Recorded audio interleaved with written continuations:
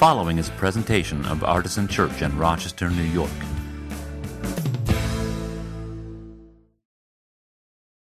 This week we are kind of in one of those in-between times, and I'm just realizing I left my glass of water outside on the table. Would you grab that for me? Thanks, Jamie. We have a holiday weekend, and some folks are getting that last chance to travel in, and school's starting this week. Everything's kind of ramping back up. We have a new series kicking off next week, which is going to introduce our thematic thread for this ministry year called Beloved Community. And thought it would be fun today to do something that we do maybe 3 or 4 times a year, which we like to call Stump the Pastor. And I always joke, it's not very difficult. What's that? So the way this works is that you get to ask questions, and I get to offer a response, and you get to be unsatisfied. Because my answers are not usually what you want. But no, I love doing this. It's kind of a good way to get an interactive experience and kind of check the pulse of where you are. So, as I said a minute ago, we do have younger kids in the sanctuary with us than usual. I want to remind you we do have these busy bags, which Colleen made for us before she went away to Pittsburgh. So these are for you if you want them. They're in a bin at the back of the sanctuary, or you can come up and get this one if you're feeling especially brave. The only thing I would ask is that when you're done with your busy bag, kids, can you fill it back up and put it back in the bin so that the kids in the 11 o'clock service can have one too? And grown-ups, if you want a busy bag, you have to make sure that all the kids who wanted one got one first. So before we dive into the first question, since I'm not preaching a sermon from the Bible today, I want us to be exposed to the words of Scripture because I can and maybe will say things that are heretical and wrong and false, but we'll get the inspired Word of God into your ears first, okay? And then we maybe read a text at the end as well. But I thought some of the lectionary passages today were very powerful. They're almost sermonic in their own right. So this is from the book of James. This is James 1, 17 through 27. Every generous act of giving, with every perfect gift, is from above, coming down from the Father of lights, with whom there is no variation or shadow due to change. In fulfillment of his own purpose, he gave us birth by the word of truth, so that we would become a kind of first fruits of his creatures. You must understand this, my beloved. Let everyone be quick to listen, slow to speak, slow to anger, for your anger does not produce God's righteousness. Therefore, rid yourselves of all sordidness and rank growth of wickedness, and welcome with meekness the implanted word that has the power to save your souls. But be doers of the word, and not merely hearers who deceive themselves. For if any are hearers of the word and not doers, they are like those who look at themselves in a mirror. For they look at themselves and, on going away, immediately forget what they were like. But those who look into the perfect law, the law of liberty, and persevere, being not hearers who forget, but doers who act, they will be blessed in their doing. If any think they are religious, and do not bridle their tongues, but deceive their hearts, their religion is worthless. Religion that is pure and undefiled before God the Father is this: to care for orphans and widows in their distress, and to keep oneself unstained by the world. So, that's the word of the Lord. Thanks be to God. That's from the book of James. So I have this wireless handheld microphone, which I'm going to ask Dan. You're always the MC, but you're always in the front row. So I think I see Alicia's hand over there. Maybe we could start with her question. By the way, if you have a question that you would not like to be included in the podcast, just say that beforehand, or you could even tell me afterward, and we'll edit it cleverly, and it will never exist, except in this room. I have a wonderful son who's 26, and I think I've told you that he's God's child. He just doesn't know it yet. I have wonderful friends who are Buddhists, and my question is, I believe in a God of second chances as long as you talk to God and say, I need a second chance. But where does that all fit in our faith. I mean, I know to turn that over to God and let God try and talk to my son. But it worries me because I want him to be included too. Yes. Yeah, thank you for that heartfelt question.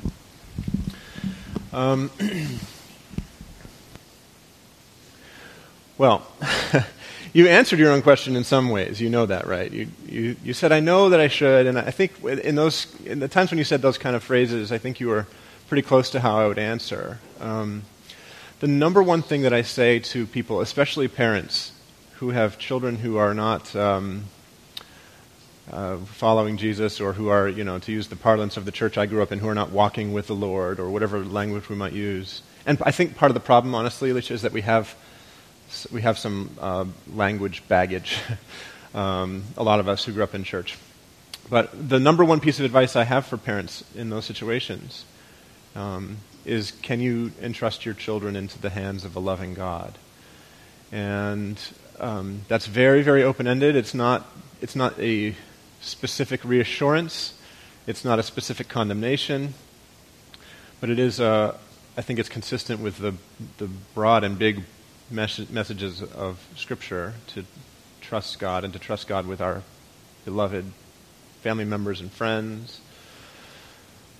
And I've come to a place where I try to hold internally and practice externally a little bit of theological humility, which is to say, I don't know. The truth is, none of us exactly know. We don't get a lot of return visits, from people who can tell us exactly what happened. And so there's always going to be that piece of honest fear, I think, for us. But I also believe in a God of second chances and third and fourth and fifth and thousandth chances, and I'm really inspired by how certain people have tackled this question in literature. So C.S. Lewis's book, The Great Divorce, would be a really excellent read for people who are wondering about, what happens when you say no to God over and over and over again. Is there a moment when you're finally cut off, or do you get infinite chances, or whatever? And he uses this really beautiful allegory, which I won't go into right now, but I would commend that to you or to anybody else who has a similar type of question. See what I mean about being unsatisfied? Next question. I'm actually going to take MC prerogative real quick because it's related. I wonder how you can respond to, how did we get from the Old Testament Genesis idea of the fall to a modern understanding of the fundamental depravity of all humanity, where we also have a God that talks about how wonderful and we're made in his image, and there's a kind of a conflict there that I don't understand, but I think it's related. I think so too, Dan. That's a great question. That's some pretty deep in the weeds theology, but I like that. We're okay with that. Okay, so the idea of a fall, and the idea of what some people call original sin, right? Born into depravity. Yeah.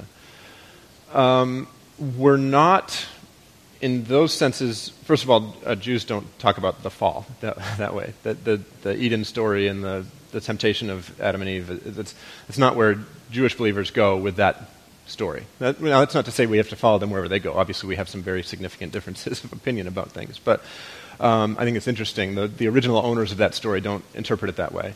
And Eastern and Western Christians don't interpret it the same way. Right? So Western Christians, which is what we're part of, comes through the Protestant Reformation, Luther, all the way back through Augustine primarily in the West, have this sense of the fall being this instant, complete binary switch from perfection to total depravity.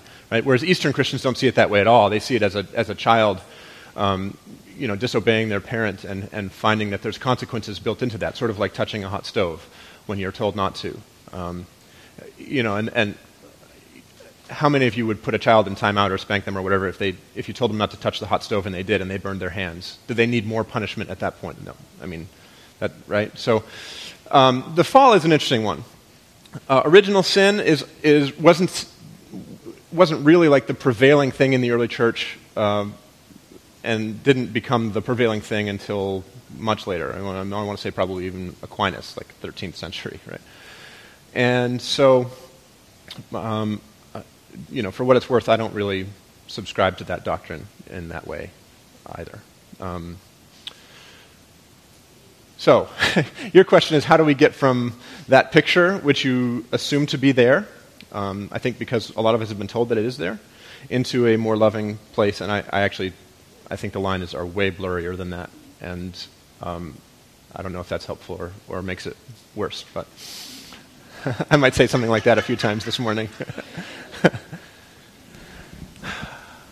I'll try to give you resources to read if I'm going down that road too far at some point. But it seems like our theme might be salvation. Mm-hmm. I was recently reading something that made me think about this big nerdy word, dispensationalism. Uh-huh.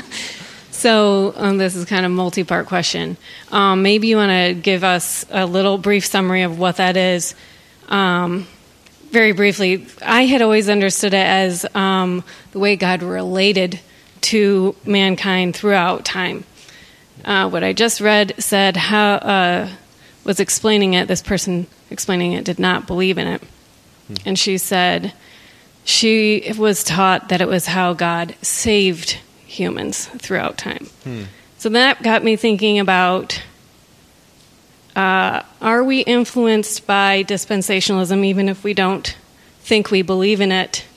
Because we tend as Christians to think you can only be saved one way. Mm-hmm. And is there a counter-argument that would suggest that God has demonstrated many ways to be saved throughout Scripture, that someone who wants to find more ways to include as many people as I can might be able to look into? Yeah. Oh, wow. What a great question.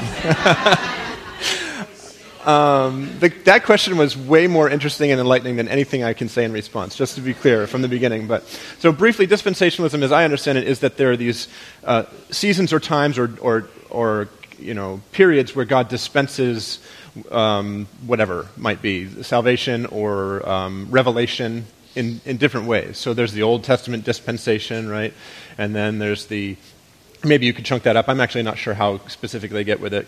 That's not really my cup of tea either, as you probably would guess. But there's the dispensation of the early church when the Holy Spirit was really poured out, and there was the gift of tongues and healing and all that stuff. And people who don't go for that anymore, say, well, that dispensation has passed. That's not how the Spirit works in our midst anymore. So we shouldn't expect that kind of thing. And if you see it, it's necessary. It's obviously phony or whatever.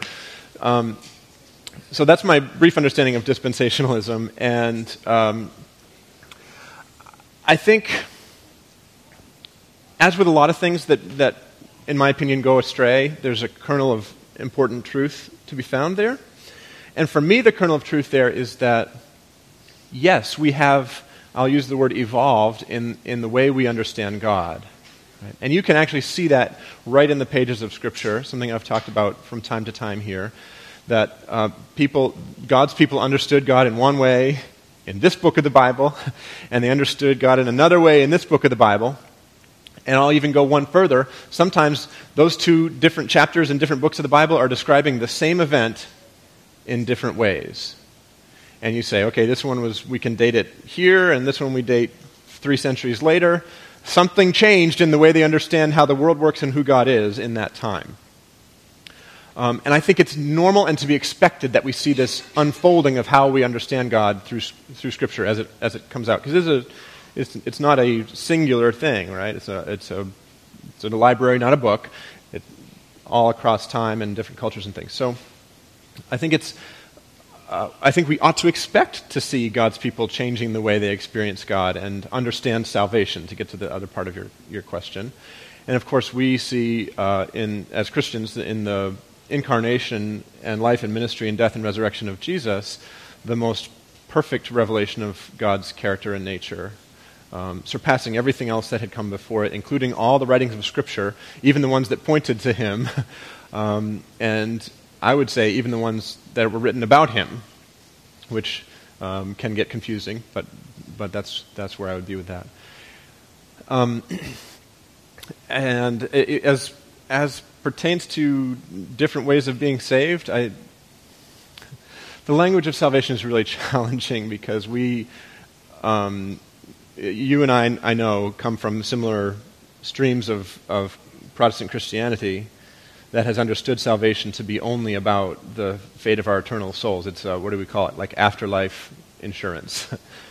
And I believe that a biblical understanding of salvation is much broader than that. It includes all kinds of things like actual saving of actual lives and restoring of people who have been harmed or who have been enslaved, and that kind of salvation. Like, I think Jesus is our Savior in all those other ways, not just in this afterlife way.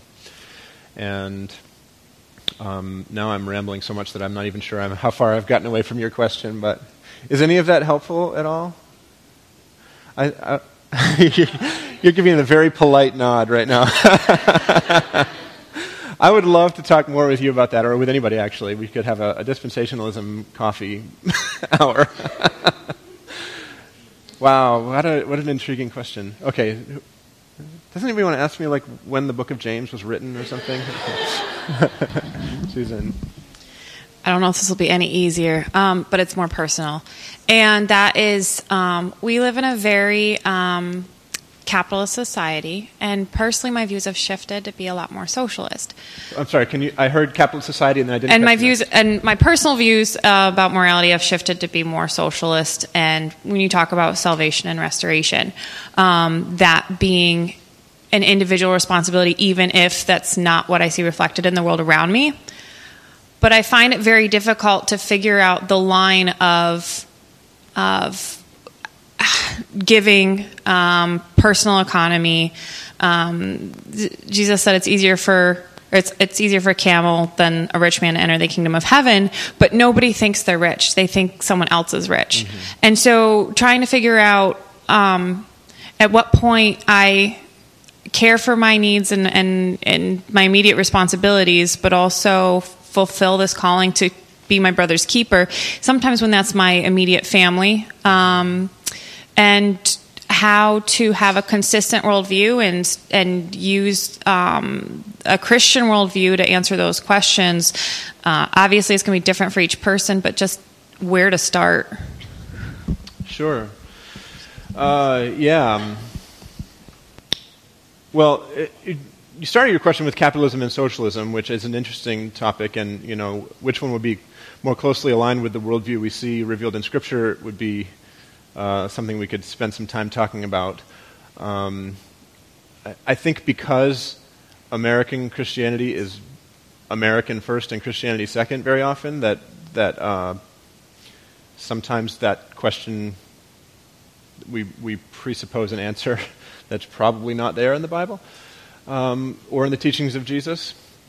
But it doesn't sound to me like that's really where the heart of your question is, and I will address the other stuff, which is like, how do you personally have a consistent worldview and an ethic that balances the need to care for yourself against the call to care for others, right? So I'm going to leave aside for a moment, if you will give me permission, the question of what Christians should do to try to implement their worldview in the government so that it's expressed out. That's a pretty big can of worms. Well, I start with Jesus' teaching that says, I'm going to paraphrase here, don't worry about what you'll eat or what you wear or where you'll live. Everybody worries about those things, but look at the lilies of the field and how beautifully they're clothed. Look at the birds of the sky who always have enough to eat, and God cares for them. And how much more important are you, beloved child, to God than the grass or the birds? And so don't worry about those things. And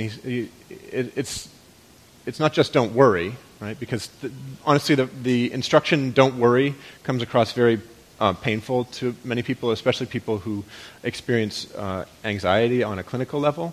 And so I don't want to throw the "don't worry" at you. But what he says afterwards that is, first seek the kingdom of God, and then those things will be added afterwards. So then we spend our whole lives trying to figure out what it means to seek the kingdom of God. And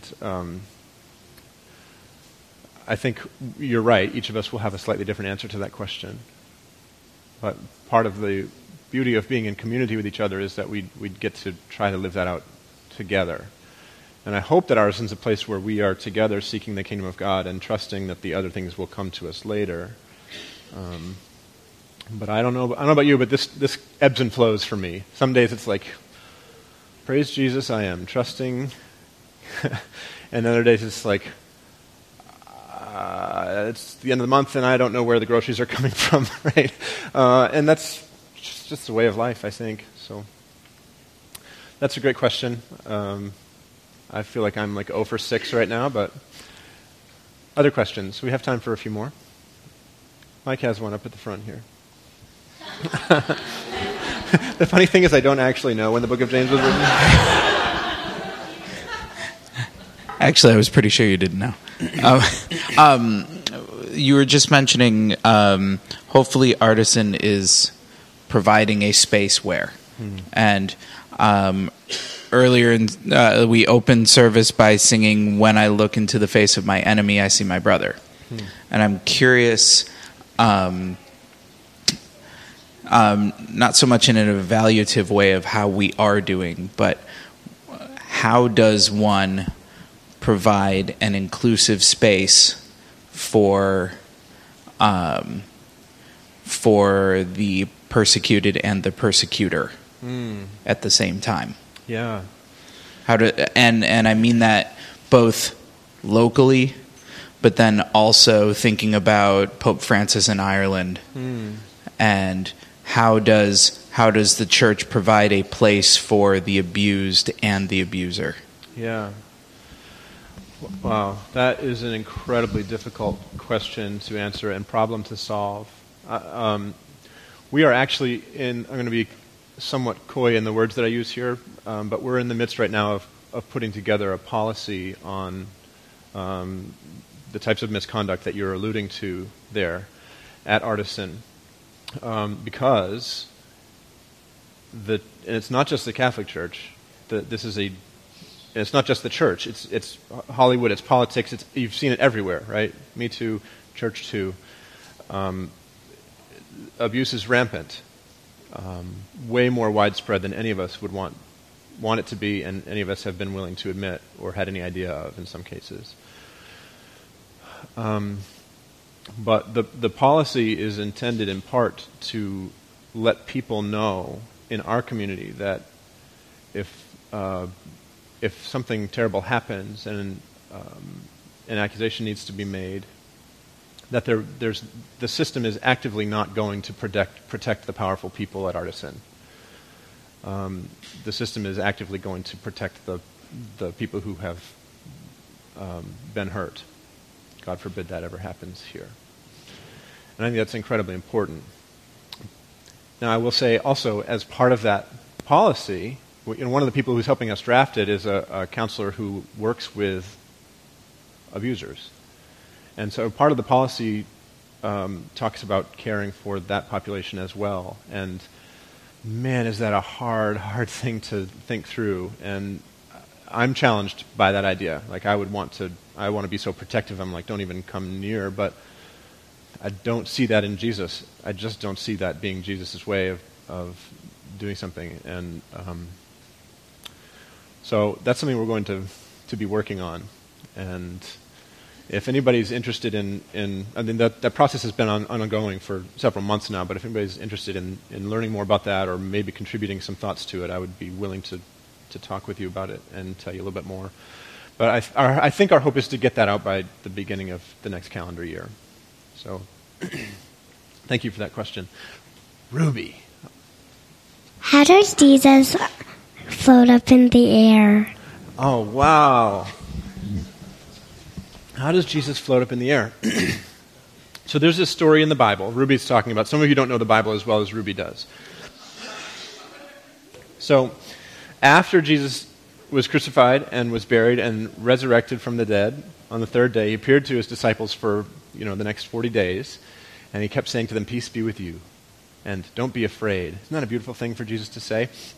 And then, in one moment, they were all standing around, and the Bible says that Jesus was taken up into the clouds. Wow.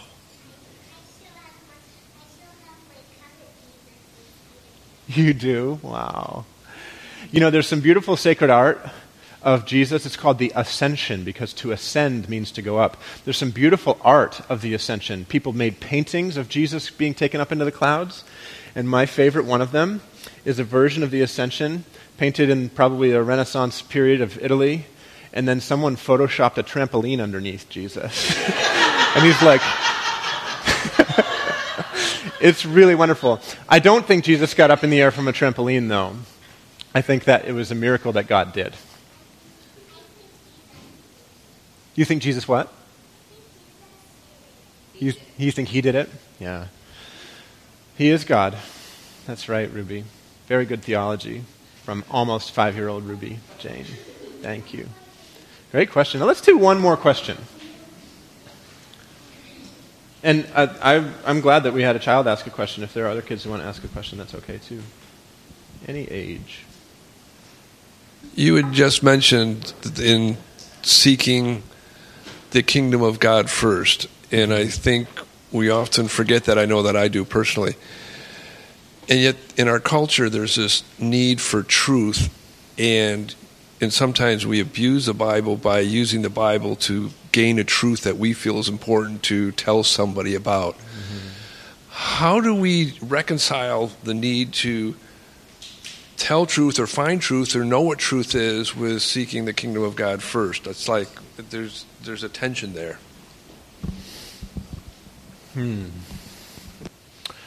you're suggesting a balance between seeking truth and seeking God's kingdom, but that those things are in tension with each other.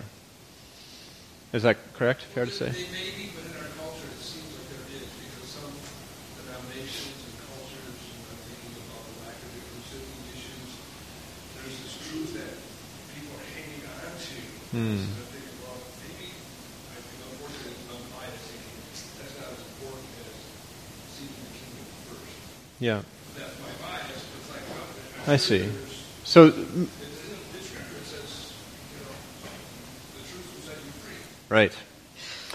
Okay, so I hear you going a little bit more in that direction of doctrine and finding truth in, the way we should act or the way we should live our lives and that kind of thing. And I do think that we sometimes become preoccupied with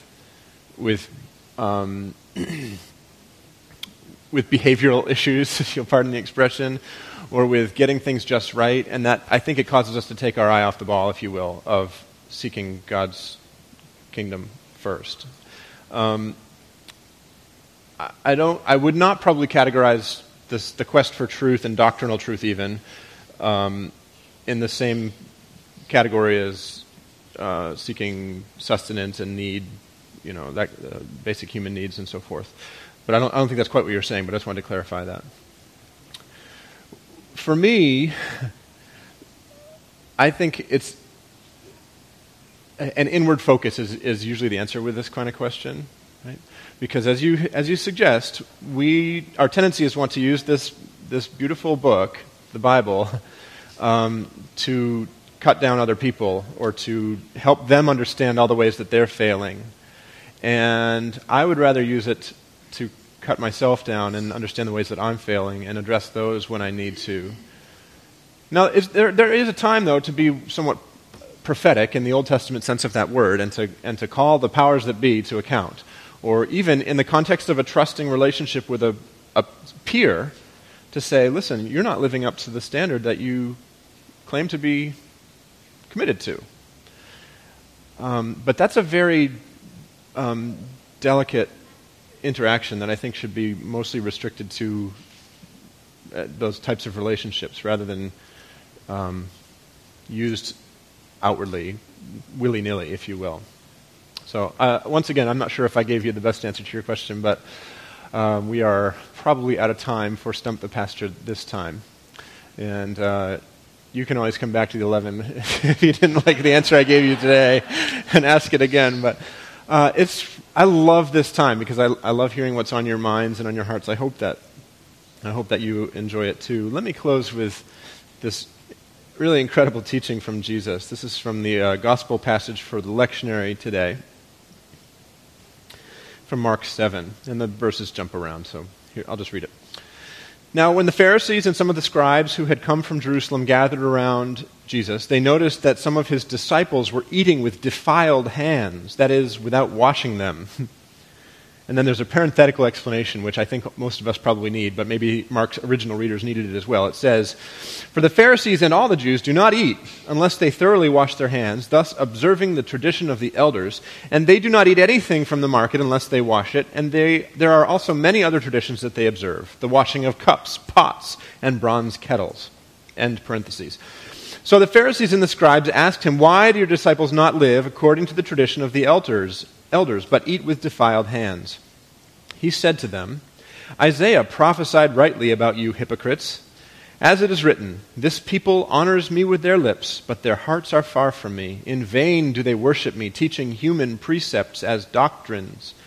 You abandon the commandment of God and hold to human tradition.'" And then he called the crowd again and said to them, "Listen to me, all of you, and understand. There's nothing outside a person that by going in can defile. But the things that come out are what defile. For it is from within, from the human heart, that evil intentions come: fornication, theft, murder, adultery, avarice, wickedness, deceit, licentiousness, envy, slander, pride, folly. All these evil things come from within, and they defile a person." I think Jesus gave you a better answer than I did, Ed, to your last question right there. Maybe, well, now I kind of want to give a sermon on this text, but I'm not going to. Okay, so I'm going to attempt this question as shortly as possible, and it's going to be a lot of rambling. My answer will have that as well. Oh, good. So, growing up, the concept of heaven was, the kingdom of heaven was a place somewhere else. As I grew older, I heard different understandings, one of being which the kingdom of heaven will be established here on earth, and it's up to us to establish it. How do you reconcile with the idea of how bad things can be and or are, and still think that there's one thing you can do to establish the kingdom of heaven on earth? Yeah, that's a great question. I don't think you rambled at all. I reserve the right to continue to ramble in my answer, however. Yeah, it's a great question. Of course, it comes from Jesus' famous teaching, where again and again he said, the kingdom of heaven is way over there. The kingdom of heaven is in the future in the sky. You remember when he said that a lot? No, what he actually said was, the kingdom of heaven is at hand. Right, I was tricking you. The kingdom of heaven is at hand. In other words, it's here. My opinion, he's saying, I'm bringing the kingdom of heaven here now. Like, this is what the whole thing is. And later on, when he's on trial, Pontius Pilate says, "Are you a king? You claim to be a king?" And he says, "Well, my kingdom is not of this world," which isn't really an answer, you might have noticed. But it does tell us something about what Jesus thought about earthly kingdoms and what the kingdom of God might be. Right? So, and I think this actually came up in the first service as well, and I had a follow-up question in between services. So the confusion with kingdom of God versus kingdom of heaven can make this harder to understand, right? So Matthew, one of the gospel writers, uses kingdom of heaven because his audience was very Jewish, and the name of God is not to be spoken in that way, right? So kingdom of heaven is what Matthew used, right? Which raises the question, which one did Jesus actually say, and is it fair for him to have changed the words, and all that kind of stuff gets into very interesting territory. The other gospel writers use kingdom of God, and so we might think kingdom of heaven, and our conception of heaven is, based on popular culture, right? Just as our conception of hell is based on Dante and Milton. By the way, if you've never read Dante or Milton, your conception of hell is still based on Dante and Milton. So how do we, if the kingdom of heaven is something that's now, or should be now, and it's being established, and if we are co-laborers and co-creators with God in Christ Jesus, then how do we try to bring that to bear in the world while we look around and go, well, this does not look like what I would recognize as what God wants for the world? That was your actual question, right? So now I need to answer it. I don't have a great answer except one day at a time, one block at a time, one room of my house at a time, like one 1 minute of my life at a time. I think the kingdom of God needs to take root in my own heart before I can worry about it taking root anywhere else. And then, as it begins to take root in my heart and produce fruit, hopefully, that kind of coupled and tripled and trebled and quadrupled and communified with a local church, I think can be a powerful agent of change if they have their attention on the right thing. And that's a big if. So I didn't quite give you a very good answer, but I think you should all get used to that because that's probably how it's going to go this morning. But I really appreciate the question, and I think the short answer is, like, we just got to keep working at it. I'm going to keep going. If we don't see it in the world, that means we have more work to do. So that's the real answer. So let's get busy. Thank you. Next question. Dell has one at the back. Hey, Scott. So I'm noticing that we're using the term kingdom of heaven, kingdom of God, and I feel like it would be important to spend a little bit of time defining that a little bit better so that we have a better context as to what we're actually talking about. Would you want to throw in your hat? Throw your ring in the hat? Throw your hat in the ring? Whatever. Sure. Well, I mean, we can get into the weeds on that pretty heavily because there's different ways of interpreting that phrase, right? I'm trying to give you a concise definition. My definition would be something along the lines of a world that looks like the world that God made originally and wanted the world to be like. So a world. This is why eradicating sin is more than just a eternity life insurance kind of policy. It's because it changes the way the world works around us, and moving toward personal holiness and systemic holiness helps us make the world look more like what God's world should look like, and more like what God's kingdom would look like if in its perfection. So you read Scripture. It's everywhere. It's all of that, and I don't know if I can do it concisely, where poverty isn't a problem, where people aren't hungry, where people aren't naked, where violence is not the answer to everything, where sexuality is not a method of exploitation and self-gratification, and where government actually does function in a way that supports the godly vision for the world rather than subverting it or taking our attention away from it. And it's gigantic. It's a gigantic concept. So I hope that's a little bit helpful. But can I give you a 10-word definition? Maybe by next week, but not right now. I don't know. I hope that's helpful. Other questions? We got one here, and then we'll come over to you. Hi. Hi. We read the Apostles' Creed earlier today, which you can read and see that it's a statement of one preposterous thing after another. Yes. I've never heard it described that way, but I love it. How do you square away the belief in that with the preposterousness of it all? That's a great question. There are lots of miracles hinted at in there. Just the existence of God, which on some days feels preposterous to us more than on others. Virgin birth, resurrection, communion of the saints, whatever that means. Yeah, but it sounds preposterous. Yeah. That's a very that's an essential question. I was going to say existential, but that has a particular philosophical meaning that I don't intend to go into. But that's the question of everything. The very existence of God it can't be proved. Anybody who tells you it's proven is trying to sell a book, right? And there have been a lot of them sold over the years.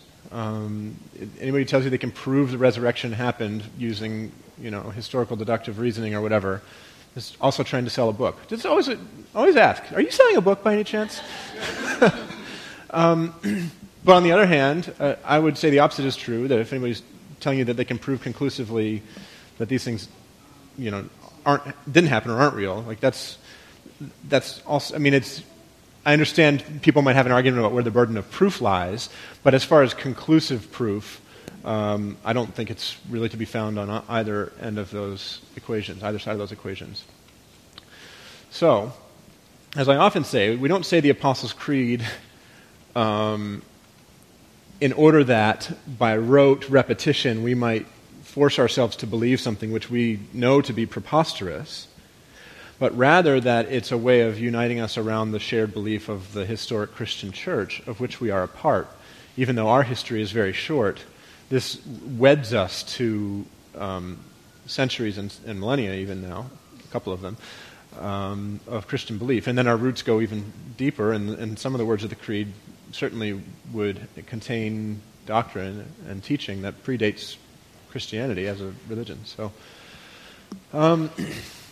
there is a trust that's involved there, and I'm trying to be careful not to say it in a way that says that's dismissive of people who are skeptical or doubting or more. What's the word for people who want evidence? I'm trying to think of the. No, not cynical. It's like a sciencey thing. Like there's stuff that points you to something. You're all shouting words at me now, and I'm confused. I'll just say it this way: I'm not trying to be dismissive of people who have trouble believing something without very, very strong evidence of it happening. Because I think the whole just have faith, you'll be fine. You just have to trust. And if you don't have trust, then I guess you're not part of the club. I don't like that definition of faith, as you know, if you've been around for any length of time, and you have been around for a while. So, but I also don't want to gloss over those things. So it requires a level of trust, I guess, is part of the answer. It's not a very satisfying answer, but I think you should all get used to that. I don't know. You know what, Keith? Every time we do Stump the Pastor, there's one question that I answer in this way, and I go all over the place, and I don't give a good answer. And then, I'll wake up from my nap in 2 hours and go, "Oh, I wish I had said whatever." So I'll email you on Tuesday. Thanks for a great question, buddy. Yeah. I usually borrow Brian McLaren's phrase and say, it's not question and answer, it's question and response. Who's got the next question? Oh, yeah, that's right. Sarah had one over here. So mine's a little bit more history-ish and less... Maybe it's still just as ambiguous. So Psalms, as a musician and as a pastor, Psalms has always kind of stumped me because Psalms songs, I want to know... were they all written by David? Is it a collection like other books of the Bible are? And with that, he goes from wishing God's holy fire on his enemies to being oh God, save me, just kind of back and forth through the whole thing. And that view of God, we don't really talk about a lot. We talk a lot about New Testament God, but we don't talk about fury God a lot. Yeah. And so I'm wondering, why is all that included? And what does it mean for us? Yeah, great question. I love that question. Thank you, Sarah. I don't know if you've noticed that musicians can be somewhat moody and temperamental people. Yeah. How dare you? Yes. So, first question. David did not write them all. There's some that are identified as Psalms of David, some that are identified as the sons of Korah, some that are identified they're not attributed to anybody at all. And of course, it's impossible to know with certainty. There are certain Psalms that you can connect to events in David's life. Is it Psalm 52? The Created Me a Clean Heart is a very confessional psalm, which we think was written after the David and Bathsheba episode. And we should include Uriah in that description as well. I think... was it Pete that taught on that a little bit while I was on vacation? But so you also refer to a category of psalms which are called imprecatory psalms. Those are the ones that sing out to God, "Oh Lord, please smite my enemies," and actually in much more disturbing graphic detail than that very often. That's right. That's the more children are in the sanctuary than usual version. That's correct. Yes. And you think, how can the same person have written these things? And the very important question, why did we include these in there, right? Well, it somewhat goes to what you want out of Scripture, what you expect Scripture to be.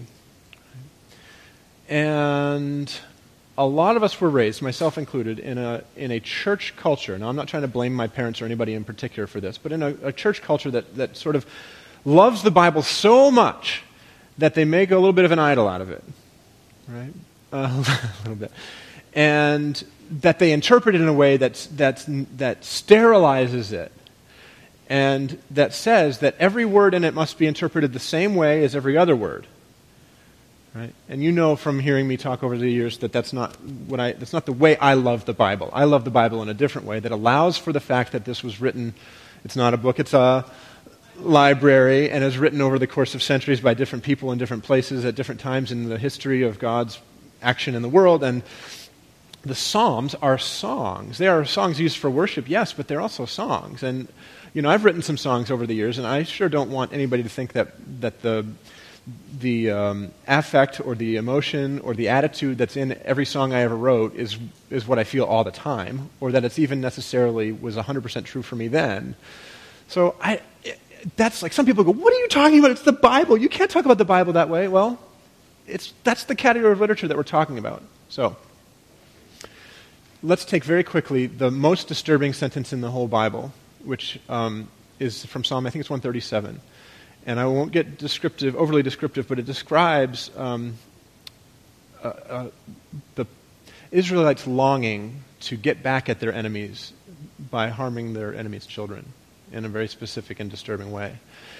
And that is incredibly troubling to me, and I think, how could that be sacred Scripture? How could that be inspired? How am I supposed to model my life after that?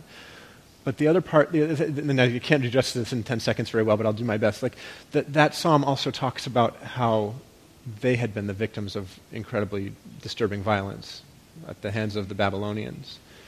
And so that is not to excuse, certainly, because I think Jesus tells us otherwise, the idea that if I receive violence in my own person or in my own community, that I should express it out toward others.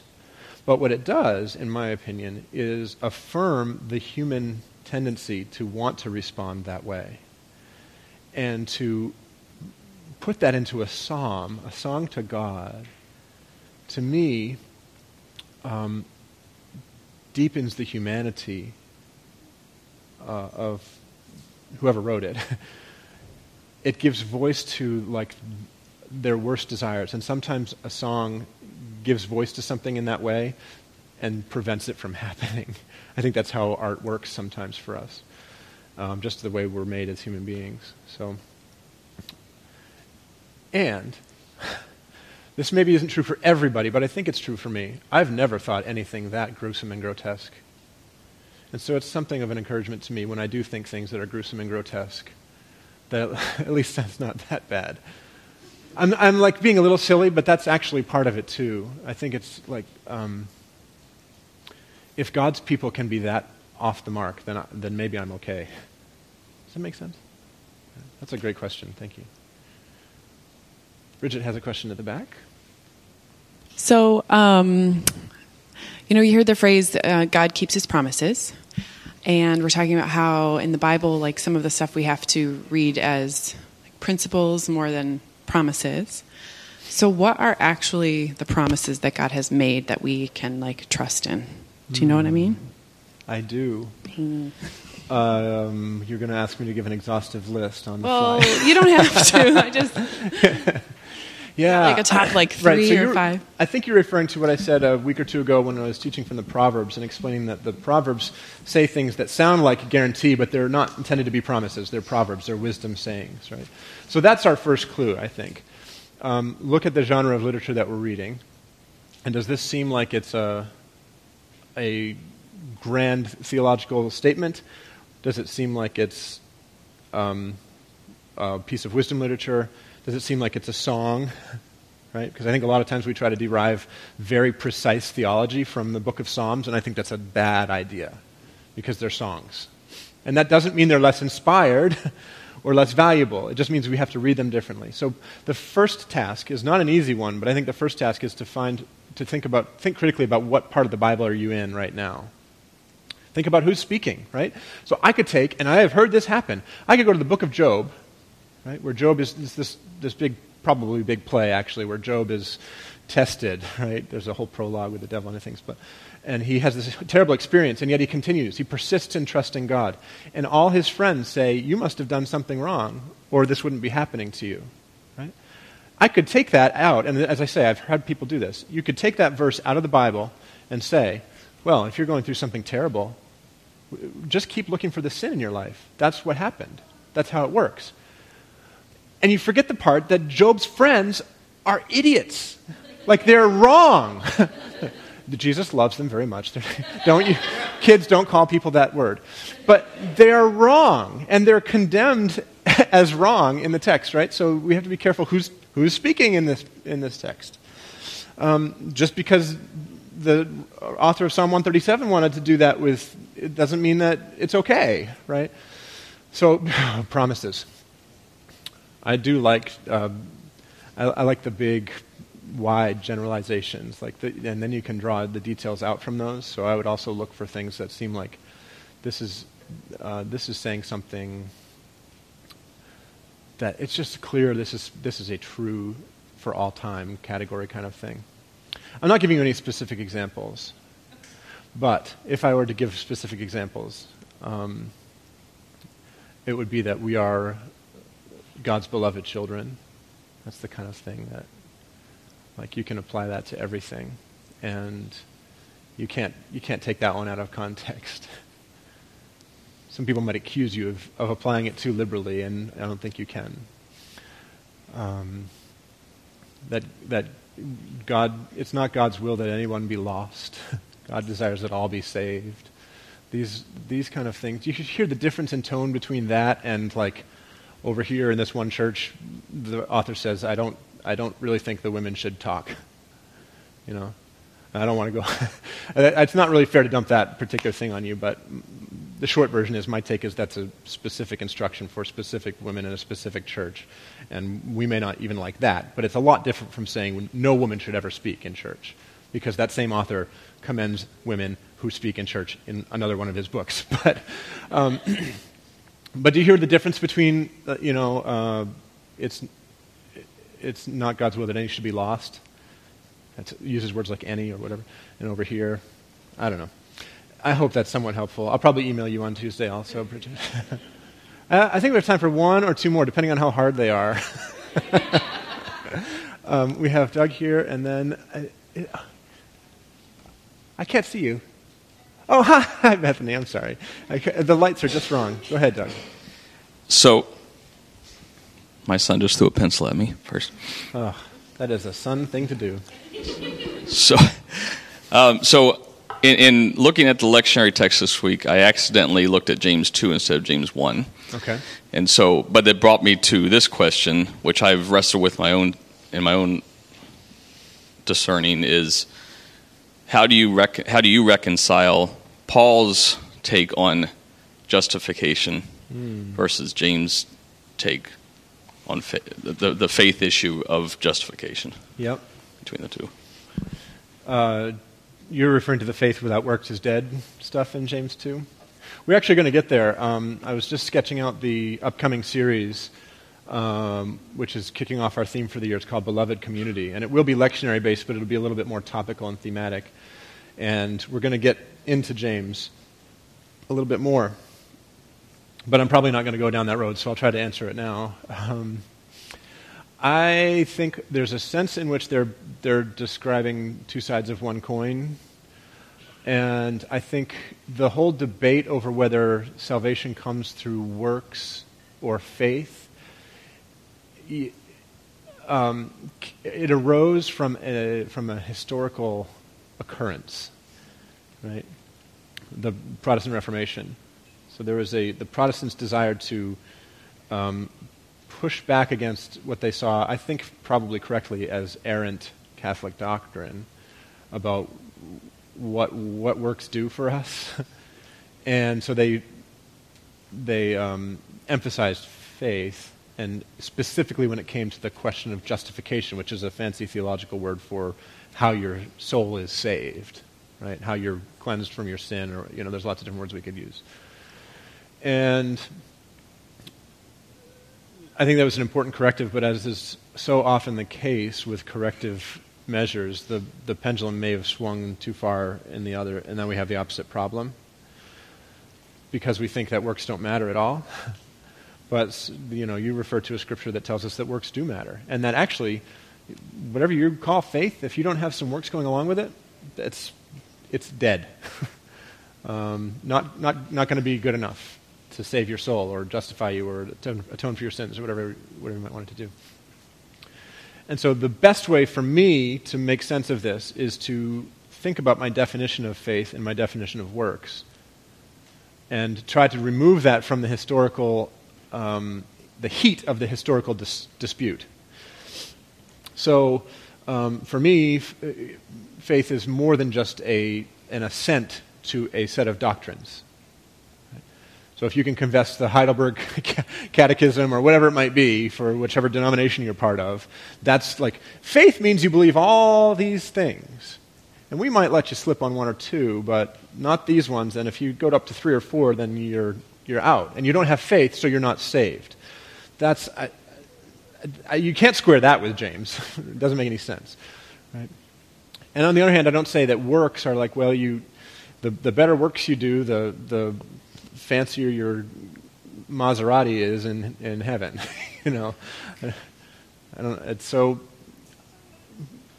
I probably have to leave it there, but a redefining of faith as trust in Jesus and a redefining of works as the natural outpouring of the Spirit's presence in my life helps me to reconcile those things a little bit better. Does that make sense at all? Is that helpful? Okay. All right. I think we had Bethany over there. My question is, I haven't gotten a good answer in the past, so be warned. You might want to prepare yourself for that to continue. I can just tell. Yeah.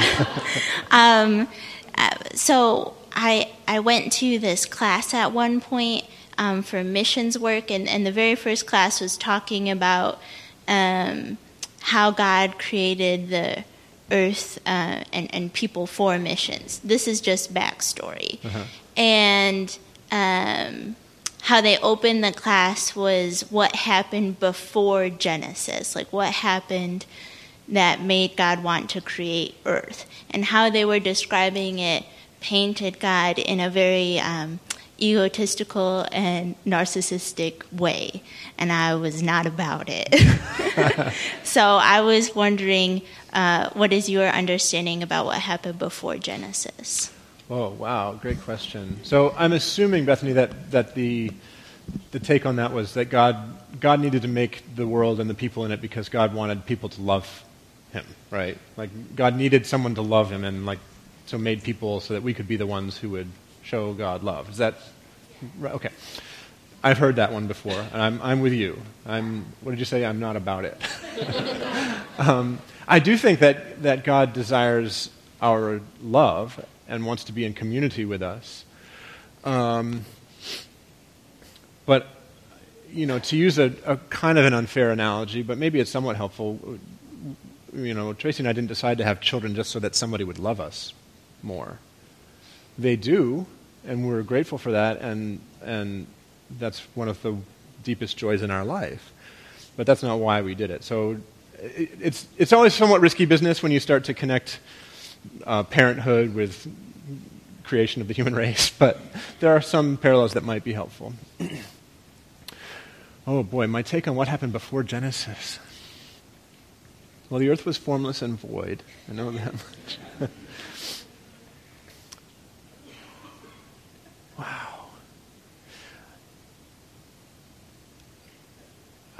Wow, what a great question. Somebody out there is like, I have the answer. I wish I could just have the microphone right now. Yes, I see that hand. I think that there is part of God's nature, right, that is creative, creational. I actually think that when we are made in the image of God, that we inherit some of that as well. It's part of the whole artisan ethos, that we are created to be creators, that we were made by a maker so that we can make things, and that we live in a beautiful world that God made beautiful so that we can make beauty around us as well, all of these things. So if before Genesis you're going to what's God's motivation for creation, I think part of it is just that's who God is. That's how we know God. I believe in God the Father, maker or creator of heaven and earth. It's in the first few words of the Creed.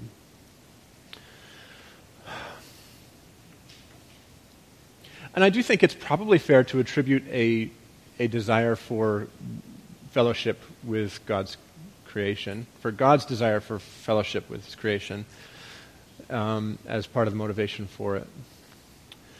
But I have to admit, I haven't really given a ton of thought to that, beyond just, not being about that other thing. And that's probably a lesson that I could stand to learn a lot, which is, I actually have learned it many times, and I'm continuing to learn it over and over again, which is, I try to do this in church life as well. Let's define ourselves by who we are, not by who we aren't. And it's easy for me to say, I'm not really about that other thing, but if I don't have something to replace it with, that's problematic. So it might take me longer than to Tuesday to to respond to that question. Wow.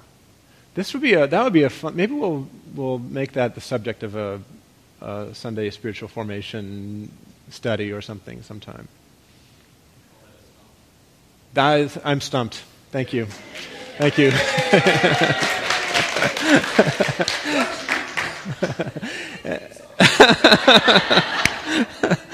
You're our big winner today. Yes, you win the gift card. Anyway, I love these times, by the way, even when I don't have the answer, kind of especially when I don't have the answers. I hope that doesn't become incredibly frustrating to you, but I love to hear what's on your mind, and thank you for your sharing of great questions. And you might want to listen to the podcast, because the first service had some great questions too, and it might be fun to hear some of those. The themes of salvation came up a lot in the first service, so I didn't do justice in any of my answers, as Mike and Mel or anybody else could tell you. But let's conclude now, and I want to invite you to come and take communion in a minute. Now, we have the room laid out in a different way. Some of you have noticed that already. We're trying something different while we have a little bit lighter attendance. Mainly, to show you the inside baseball, because it's kind of nice to have aisles on the outside. So feedback welcome on the seating arrangement. But with no middle aisle, you might not know how to take communion. So what I would ask you to do is, on your way up, come to these two middle aisles, and then come to the communion table, and then when you're done, go all the way out to the wall and down the outside aisles, and that way the flow will be kind of sensible. So Artisan's Communion Table is an open table offered to all who are seeking to follow Jesus in this place, regardless of your religious affiliation or church membership, lack thereof. The body and blood of the Savior on offer on the table of the Lord is for all who would come to it and receive it with humility, seeking His mercies. If you don't wish to take communion, that's fine. Nobody looks at you sideways, I hope. In that case, you're welcome to sit and think or pray or meditate. And there's a member of the prayer team sitting at the back of the room during communion, and if you'd like to receive personal prayer during this time, you can do that as well. So let's continue to sing and worship God in that way as we come to the table, as we pray. And if you have children in the other room, you can go and get them and have them be part of this as well. Our table is open. I invite you to come.